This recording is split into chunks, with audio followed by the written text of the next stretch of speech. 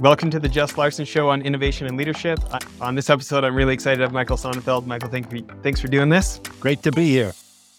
So, author of a great book, Think Bigger, founder of Tiger 21, we're going to talk a lot about, previously built billion-dollar real estate funds, doing a lot in philanthropy and making the world better. What did I miss there? I'm a photographer, design my own clothes, and love to sail. Well, let's start with Tiger 21. Last numbers I knew on it, it's 1,200 members that manage about $140 billion. Kind of like, it's almost like graduate school if you were in YPO or Vistage or something, and you're an entrepreneur and had the big exit. And this is kind of that transition from being a passionate entrepreneur focused on one thing to becoming a wealth preserver and learning this new skill set of now what do I do? Is that a good pitch, or how would you describe it better? I don't think I could have said it better, Jess. I think what's interesting is many of our members are former and current members of YPO and Vistage, which are sort of the two great colleges. This is for CEOs. They're fantastic organizations. They're both about 70 years old, and they're the breeding ground from which they create entrepreneurs who drive successful exits. And when they have that exit, very often they graduate to Tiger 21, whose focus is purely the wealth preservation after the exit, although many of our members continue to be entrepreneurs and continue to create wealth at significant speeds. When you think about the entrepreneurs that make that transition the best, what are the things that help them change modes, or what are patterns that you see for people who can change gears? Well, first of all, obviously there's a lot of different reasons somebody might sell a business. You could get in trouble and be forced to sell, but that's not the example of most of our members. Most of our members are making what I would call a mature life choice to get off the merry-go-round of some sort. They've been living kind of on the edge. They've been pressing the pedal. They're going 1,000,000 miles an hour, and they've created enough wealth that they know when they sell their business, the wealth accretion might not be as fast, but the risk of the portfolio might be dramatically less because now they can diversify into a whole bunch of different assets and not have the kind of pressures. And I think this distinction is something that very few people have the luxury of thinking about, of what's the difference between a wealth creator and a wealth preserver, because it's sort of the same question as the difference between an entrepreneur and an investor, although not exactly. And the psychologies are quite different. But, what I like to say is that the Eskimos have 9 different words for what we call that white stuff, snow, and each one means something different. And so the distinction between entrepreneurs and investors for most people on the street might not be such a huge distinction. But if you're one or the other, or one becoming the other, it's a huge distinction. And you have to know where you sit. Yeah.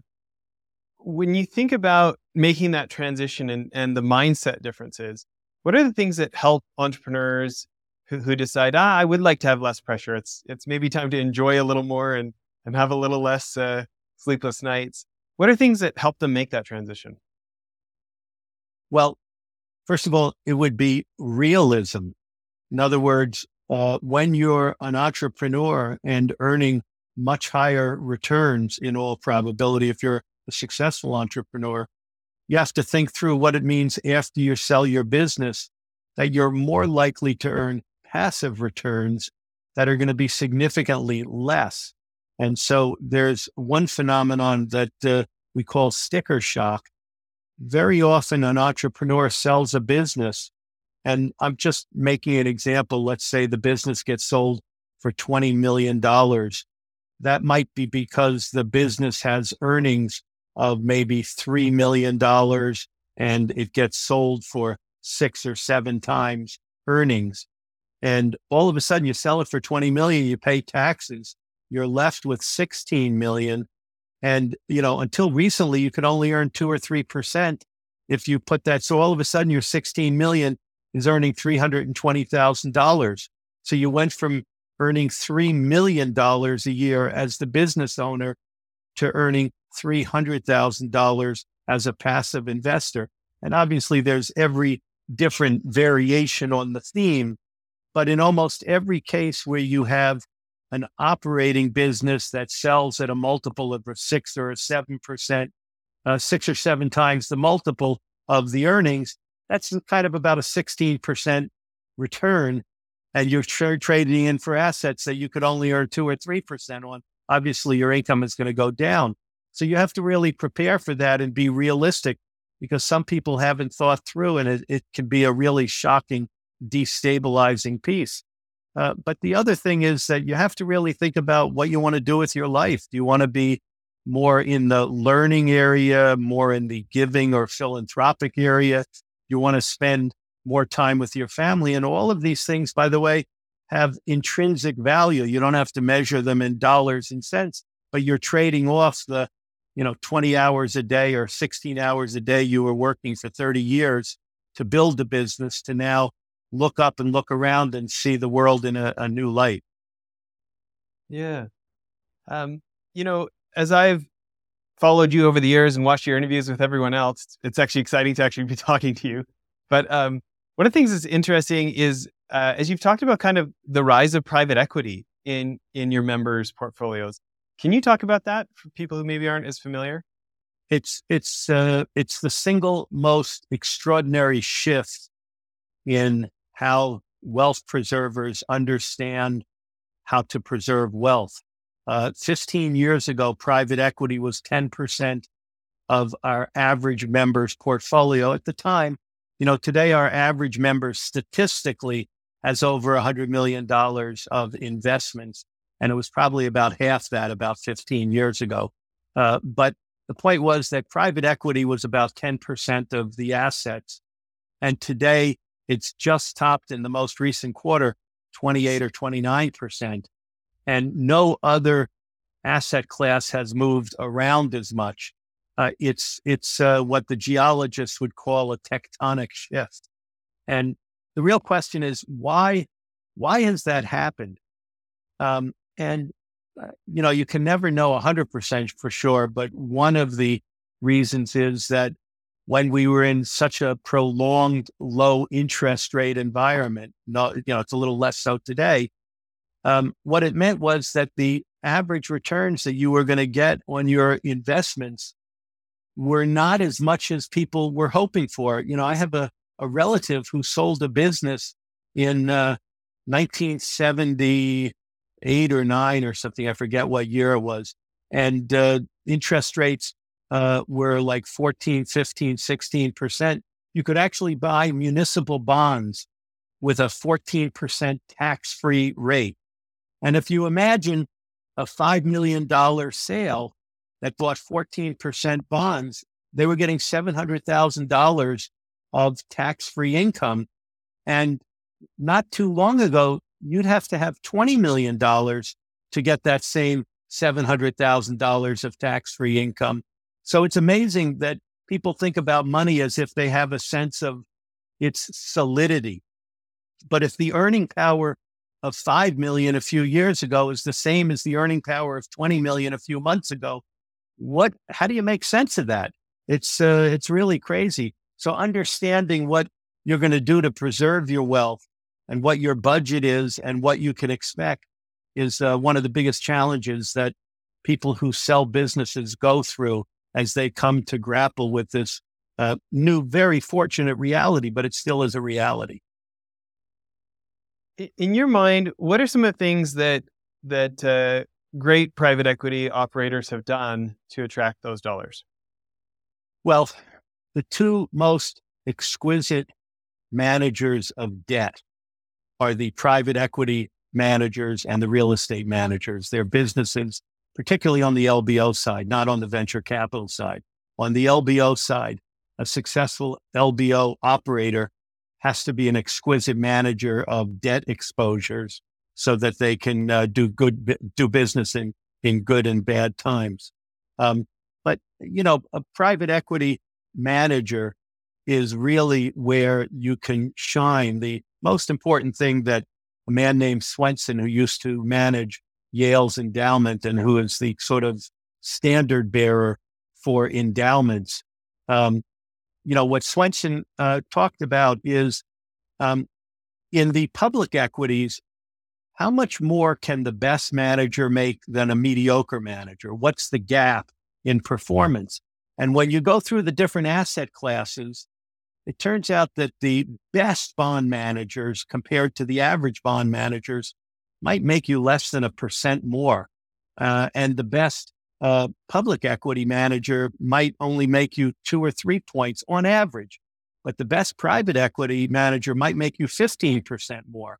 And his point is that if you only have a small amount of time, the search for the best public equity manager doesn't yield such great additional results. You may as well put it in an index fund. But the search for the best private equity manager will give you outperformance that rewards the search. And you think about maybe some slightly more hostile views towards private equity or skeptical views. What do you think the industry did to overcome some of those and attract more LPs? We have an evolving notion in this country of what the purpose of business is.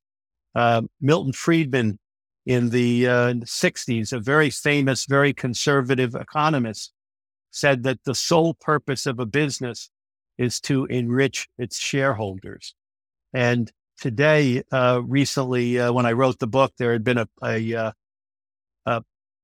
poll that had suggested that millennials overwhelmingly think the purpose of the corporation is to have a positive impact on society. And you have to think about how that view has changed. And obviously, it's not monolithic or one way or another, but it's clear that there are broader constituencies than just shareholders in many, certainly public companies, approach to what they're doing. And that doesn't mean you shouldn't maximize opportunity or maximize shareholder value. It just can't come at the expense of taking advantage or polluting or breaking laws or doing harmful things to the environment. I think that's the main takeaway of what's changed over the years. Yeah. You brought up real estate a minute ago. Can you talk about kind of historical numbers and why it's been such a big portion of your members' portfolio over the years? Sure. Real estate is the most unusual category. On the one hand, if you had some way to break down the entire economic activity of our country in every field, medicine, ditch diggers, astronauts, figure out, and you broke them down and you could come up with around 10 categories like the Dewey Decimal System in the library. And if real estate was one of them, I would argue that real estate is more different than the other 9, than any of the other 9 are from each other. It's a very strange thing. Many of the other 9 might be technology plays where you have to have deeply advanced degrees. Real estate became a Wall Street and corporate game about a generation ago. In other words, if you looked at real estate 30 years ago, the largest owners of real estate were the families that had evolved over 100 years. But eventually, the corporate titans dwarfed, even though those families exist, very successful. But Blackstone probably has, 20 or 50 times more real estate than any one of those families. So there's a lot more MBAs and Wall Street types in real estate, but it still is a bit of a different phenomenon. And I think one of the ways to think about it is other than natural resources, meaning owning, a forest that won't mature for 50 years, real estate forces the owner to look into the future much further forward than what most other industries do. Most other businesses are dealing in year-to-year sales.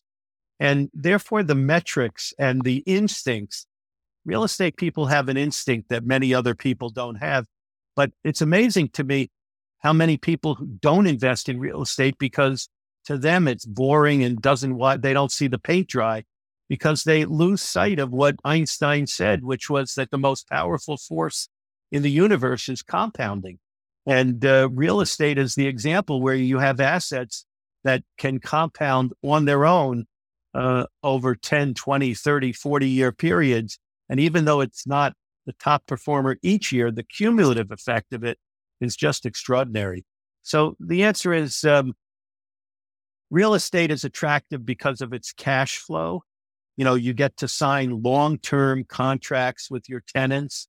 Generally, they have to pay. And that allows you to have businesses that have, what the rest of the world these days is calling annual recurring revenue. That's the mantra in the technology world.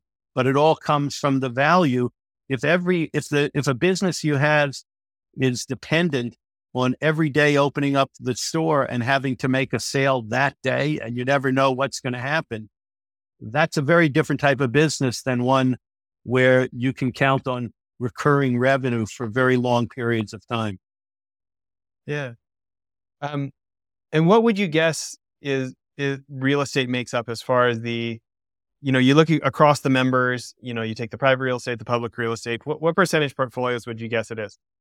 It's about 25%. What's interesting is real estate for the first 13 or 14 years that we polled our members was king.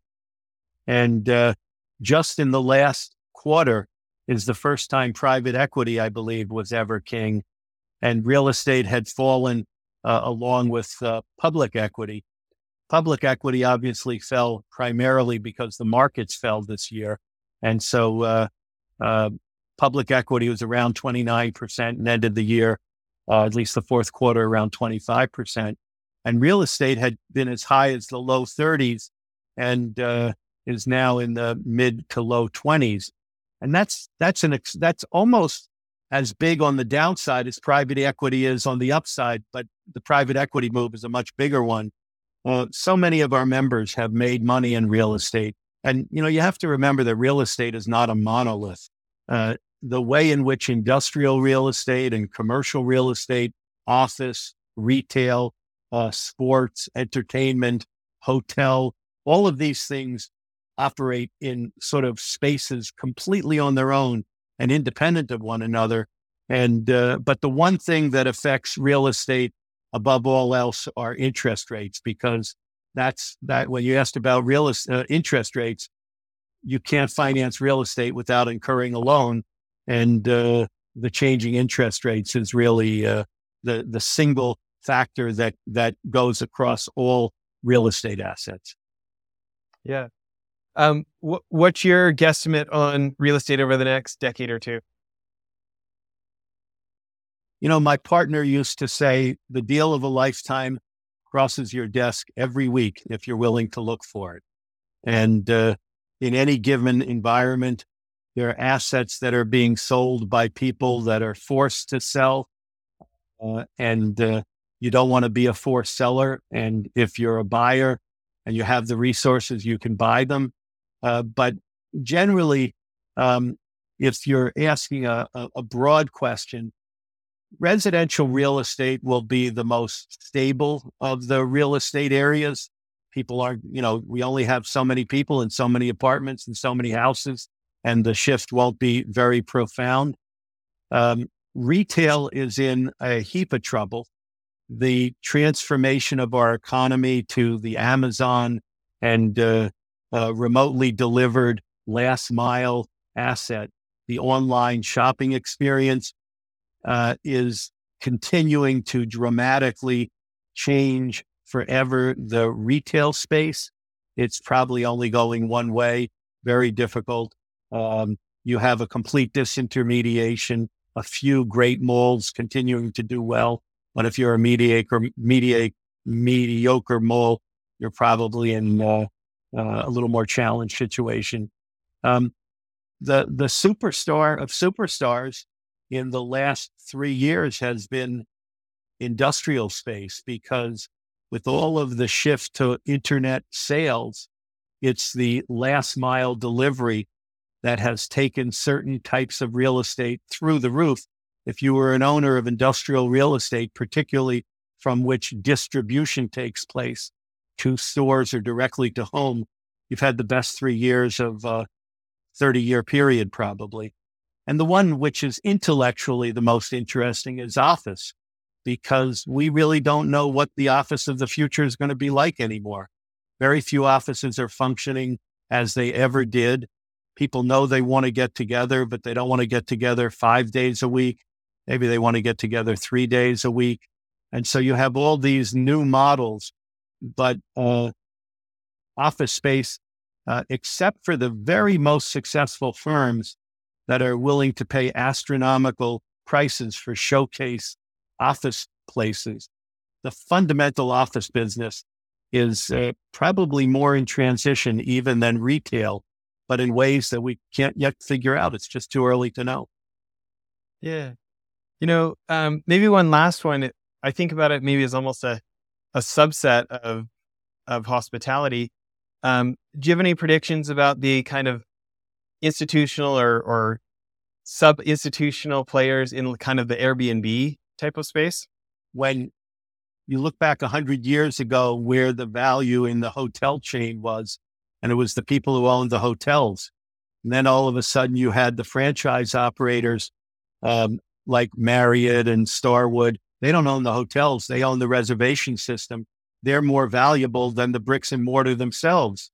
And then you had Airbnb that came along, and they're more valuable than even the others. So you have this digitization, even in the real estate space, that the bricks and mortar are the least valuable part of that chain. It's the connection to the consumer through online channels where the valuations go high. I think Airbnb, and now there are, of course, multiple variations on Airbnb. There's the RBO and a couple other ones coming up, and there's lots of different variations. But in the aggregate, the fact that people can bypass hotels completely and either rent out their homes when they're gone or rent other people's homes has added an efficiency to the economy that's just remarkable. And I would say it's got to be here to stay. It's been a complete game changer in terms of a technology allowing a new asset class, if you will, to emerge and thrive. Yeah. And even some of those, like, people are building like destination places purely to put on Airbnb that are like, they don't have the scale to maybe be the traditional hotel, but it's like, it's so perfect for some niche that they create all sorts of demand. It does seem to be opening up some new frontiers, huh? Well, that's the point. I know that in one example I heard of homes around Orlando where an entire subdivision is being opened up to that kind of fractional either ownership or rental by the week, because people want to rent a home like it's their home and go to Disney World for a week. But there's these kind of places all over the world popping up. And obviously it's a real success model. Yes. Well, continuing on the real estate vein, from founding Harborside, which has later grown into a multi-billion-dollar company, and MS, which, had over $1 billion in assets when you sold it. What kind of 0 to billion lessons would you have for the rest of us, specifically when it comes to building billion-dollar real estate companies? There's lots of, first of all, anybody who think luck isn't involved is kidding themselves, but luck does favor those who are prepared and ready to take the plunge. In real estate, there are lots of different ways to think about real estate. In my first project, I bought a building that had been built in 1929 as the largest industrial building in the world, but it was a warehouse. It just happened that the warehouse had large ceiling heights and very strong floors. And, 70 years later, it could be converted to computer centers with a superior floor load and enough ceiling height to put the air conditioning in. So in real estate, but it happens very often, but it's particular to real estate. Very often what you buy is not what the seller sells. The seller sold a rundown industrial building. I bought an unfinished office building. So my valuation had nothing to do with what I could rent it for industrially. It had to do with what it cost to take this industrial space and turn it into office space, and what could I rent it for. And I think that's very different than what's called greenfields development, where you buy a piece of land and put a brand new building on it. Because when you put a new building on, you've obviously paid 100% of replacement value because you've just replaced it with a brand new building. And they're really, although there are some great developers who can go, quote, either way, I personally lean towards mining value by buying distressed assets, because the seller was selling one thing and I was buying with a vision another thing. That's different than developers who develop from the ground up, who have the great developers who've done that. But of course, one of the big differences is that developers who develop from the ground up can make a lot more money on a rate of return. But if the market turns against them at the wrong time, you can have some of the greatest developers going bankrupt through no fault of their own. Whereas when you buy distressed assets, we used to have backup plans. If we kept it as industrial, we had one approach. And if we converted it to office, we had another. So we had more flexibility. So the risks and the rewards are a little different. But it's all good if you know what you're doing. Mm-hmm. So what did the portfolio look like at MS when you had those $1 billion assets before the exit? So people may remember in 1987, the stock market crashed, and then it took about a year or two later for the banks for the real estate market to crash.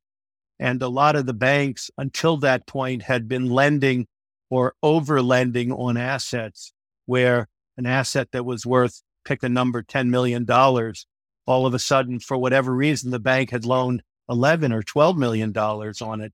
You had the same thing happen in the 2008 crisis, where people had home loans where the value of the loan was twice what the value of the home was. That's just poor banking. But in this case, the banks were so over levered and the values fell so quickly that in 1991, literally the real estate lending market froze. It's one of those rare instances. It froze because bankers need to have a loan to value ratio. They can only underwrite a loan if they know what the value is. And the values were plummeting so quickly that literally the entire real estate lending market froze in 91. And with plummeting values, the banks then, many of them went under, and the federal government took over those banks. And the minute the federal government took over those banks, they took all those mortgages that were over the value of the assets, but they started selling them. They auctioned them off. Something called the RTC did that. And that sort of played to my strengths. I was able to identify hundreds of mortgages that banks had to sell, where we were one of the few buyers that would come in at a very steep discount. And, when people say, well, you only pay 20 cents on the dollar for a mortgage. Yeah, but we still paid more than anybody else was willing to pay. These were public auctions. When you discount people who've won public auctions as somehow stealing something, we didn't steal anything. We won because we were the highest bidder, not the lowest bidder. And yet, again, we saw we had a longer term vision, and in many of the cases, we were right. So what was fun about that business, MS and Company, the name comes from my initials are MS, but in Hebrew, the word truth is MS. So on words. And we had an amazing team because anything with the word RE, rehab, remarket, rebuild, reposition, that's what we did. We took mortgages on buildings that sometimes the owners had abandoned, and we had to rebuild them, reposition them, re-tenant them. And ultimately, we recovered a much higher portion of the value than what we had paid for it. But when I sold the business in 98, we had about 200 buildings across 6 states with a total of about 20 million square feet, if that is a number that means anything. Wow. And what percentage office, residential, retail, what did your mix look like? Just approximately. In that case, it was all over the place because we would literally buy an entire bank's portfolio of defaulted loans, and whatever real estate they had made loans on, that's what you got in the package. It's a very interesting moment. It really represented the shift from real estate as a sort of low-tech asset to real estate as a high-tech asset. Most people before 1990 thought of a collection of real estate as trees and the forest. You just add up the value. But if you have a whole portfolio, Wall Street knew for many, many years that the value of a portfolio is very different depending on what the systemic risks are within the portfolio. And the way you value portfolios is very different. And I have an MIT modeling background, and we started modeling these portfolios like they were securities. And we weren't the only one to do it, but we were in the vanguard of when Wall Street realized that they could value portfolios.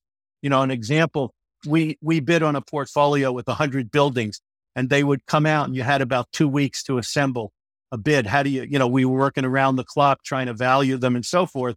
And when you're bidding, you always want to win by an inch and lose by a mile. And we had a situation where we bid on a project and we weren't sure how much we should bid. And it took us, many, many hours of negotiating among ourselves, whether we should bid 106 million, 106.1 million, 106.2 million. And we eventually bid in whatever we want. And of course, one of the big Wall Street firms bid 181 million. And we said, how could they pay 181 million? We were debating between 106.1 and 106.2, but they had the entire Wall Street machine, and they could slice and dice the portfolio into different tranches and sell those tranches off.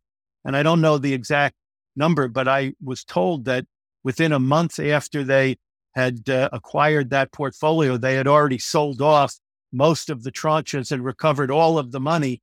And so that's why I say when you buy something, if you're buying something that's different than what the seller is selling, or in this case, I was buying what the seller was selling and the Wall Street firm was buying a securitization opportunity, and they had a machine that I didn't have.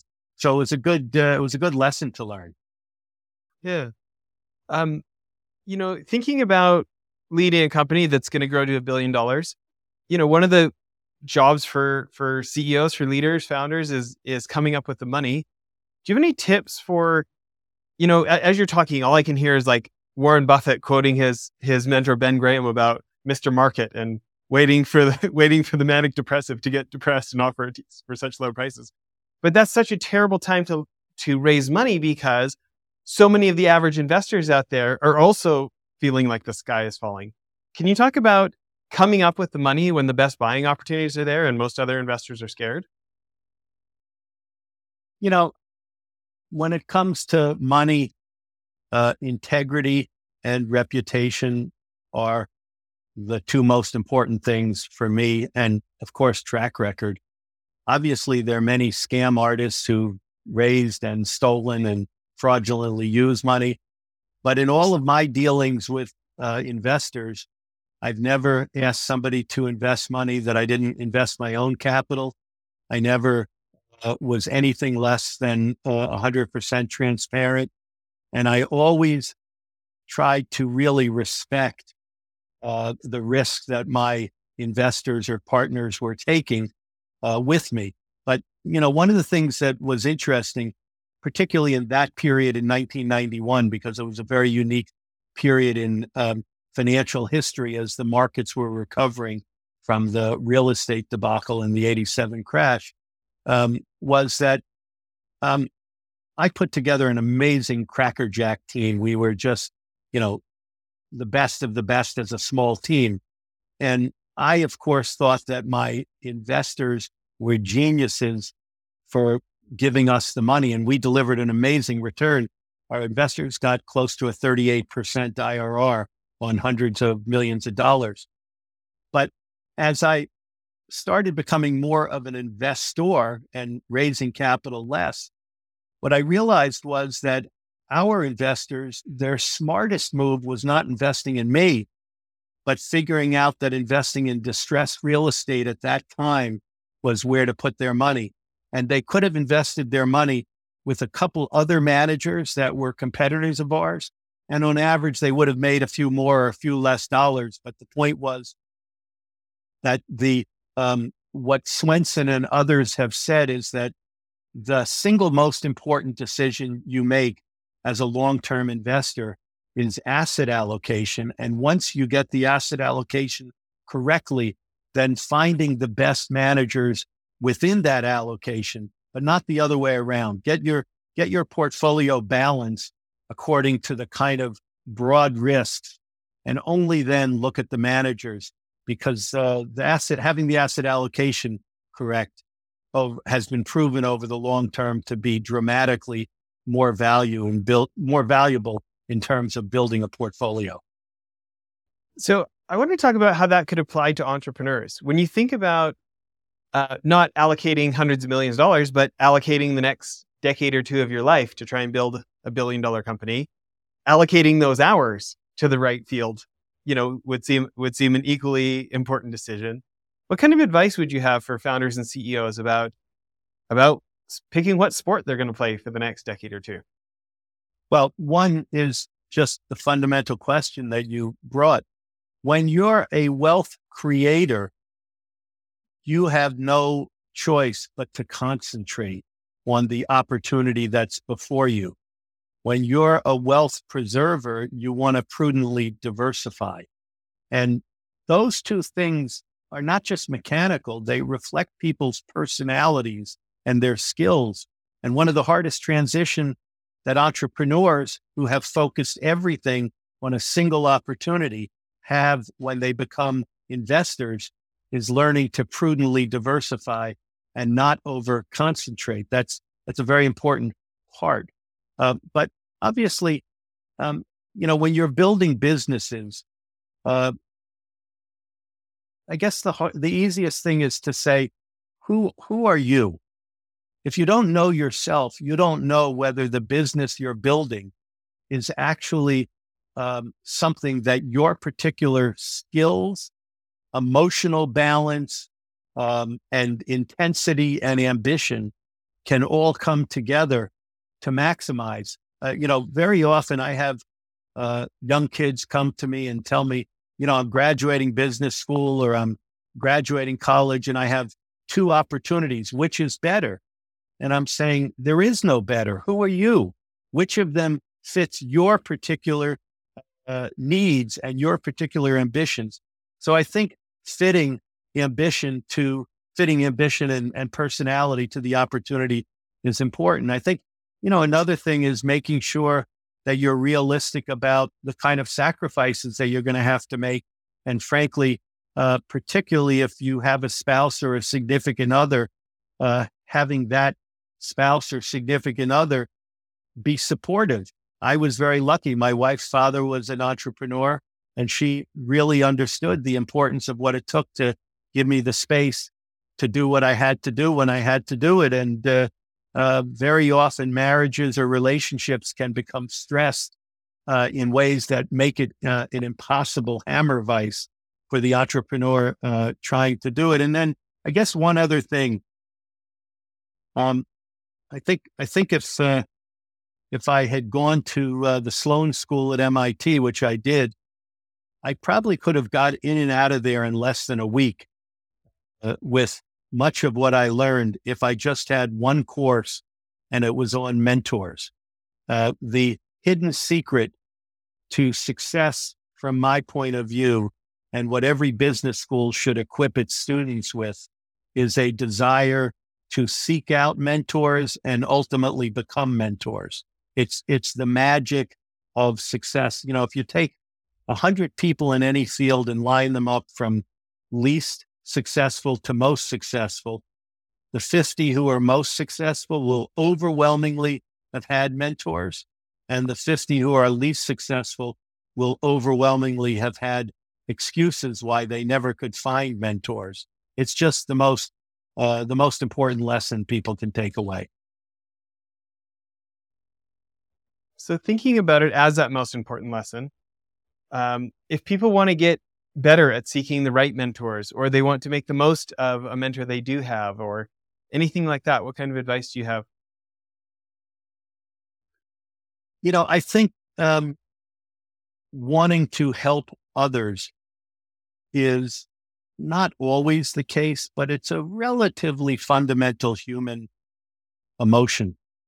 And most reasonable people, given the opportunity of sharing what they know, or opening a door, or helping somebody solve a problem, will more likely than not be happy to do it if they're given the proper respect and the proper acknowledgments, because people want to be acknowledged. But, in many settings, if a young employee in a larger operation finds a more senior person and says in an appropriate way, could you be my mentor? Could you at least show me the ropes, so to speak?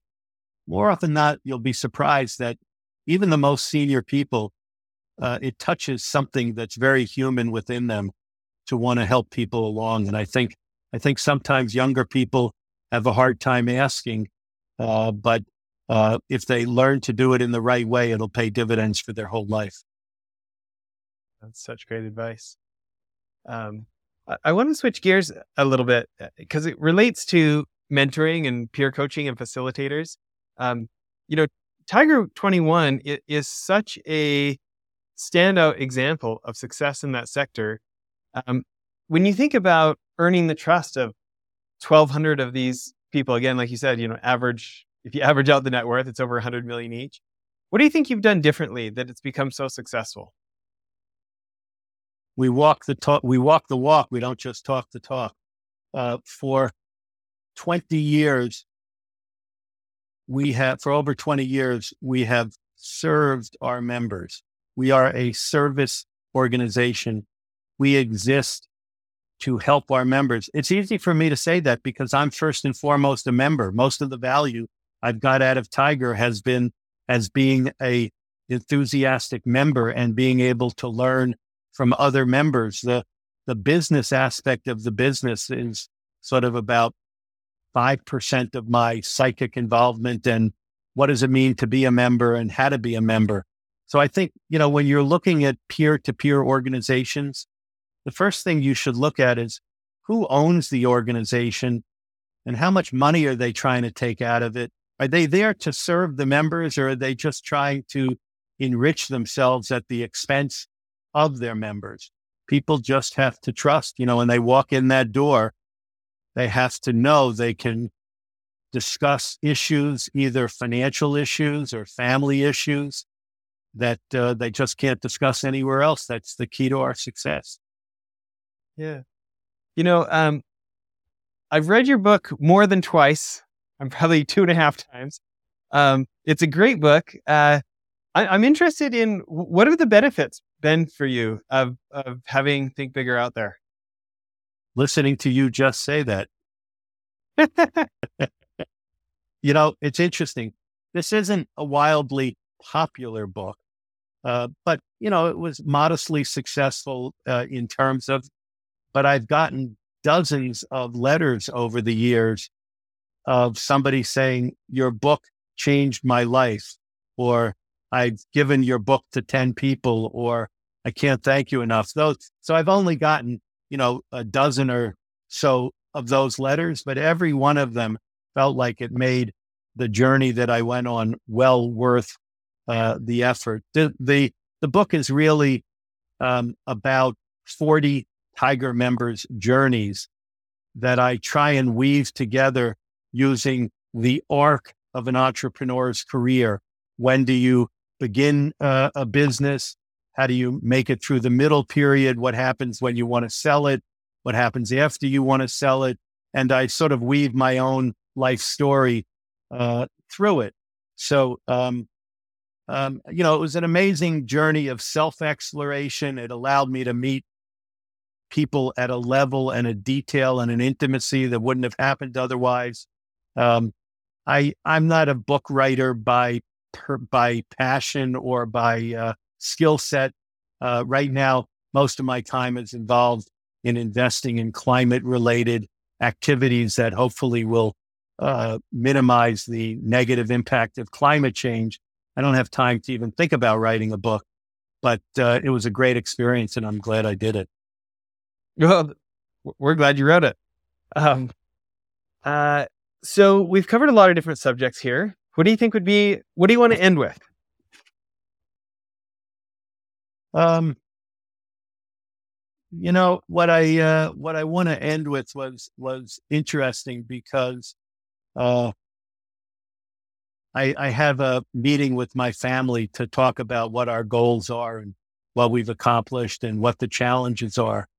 And I feel really lucky that when you get engaged in important political or philanthropic issues, it can be reinforcing to your business issues because your businesses exist within communities of people that have concerns and needs.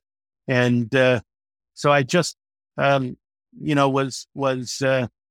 kind of feeling a bit of gratitude this week that the time that I spend on working in the philanthropic world, I recently dedicated the Goldman Sonnenfeld, my wife's name is Goldman, the Goldman Sonnenfeld School for Sustainability and Climate Change at a university called Ben Gurion University. And we've also endowed one of the climate areas at Yale in the law school for the Environmental Protection Clinic. And I'm involved with MIT in something called the Climate Pathways Project. All of these give me access to insights that help me better understand the science and the world in which I'm investing in the venture capital fund that I'm involved with. And, I just would, these are amazing times. They're unique risks, but unique opportunities. And I just would suggest people get engaged, lift their eyes up a little and look around and see the world as it truly is. And there's just an endless amount of opportunities despite all the risks that we see on a daily basis. I love the optimism. So obviously, I think people should be going to audible.com to get their audio copy of your book, Think Bigger. But it's Amazon and everywhere else. What are the other websites if people want to learn more about Tiger 21 or your fund or the other philanthropic things you're doing? Private equity fund. We don't. The website for Tiger is tiger21.com, www.tiger21.com. And we'd love to have people who are interested take a look at it. And it's just been fun being on with you today. Well, thanks again for making so much time. All the best. Okay. Bye, everyone.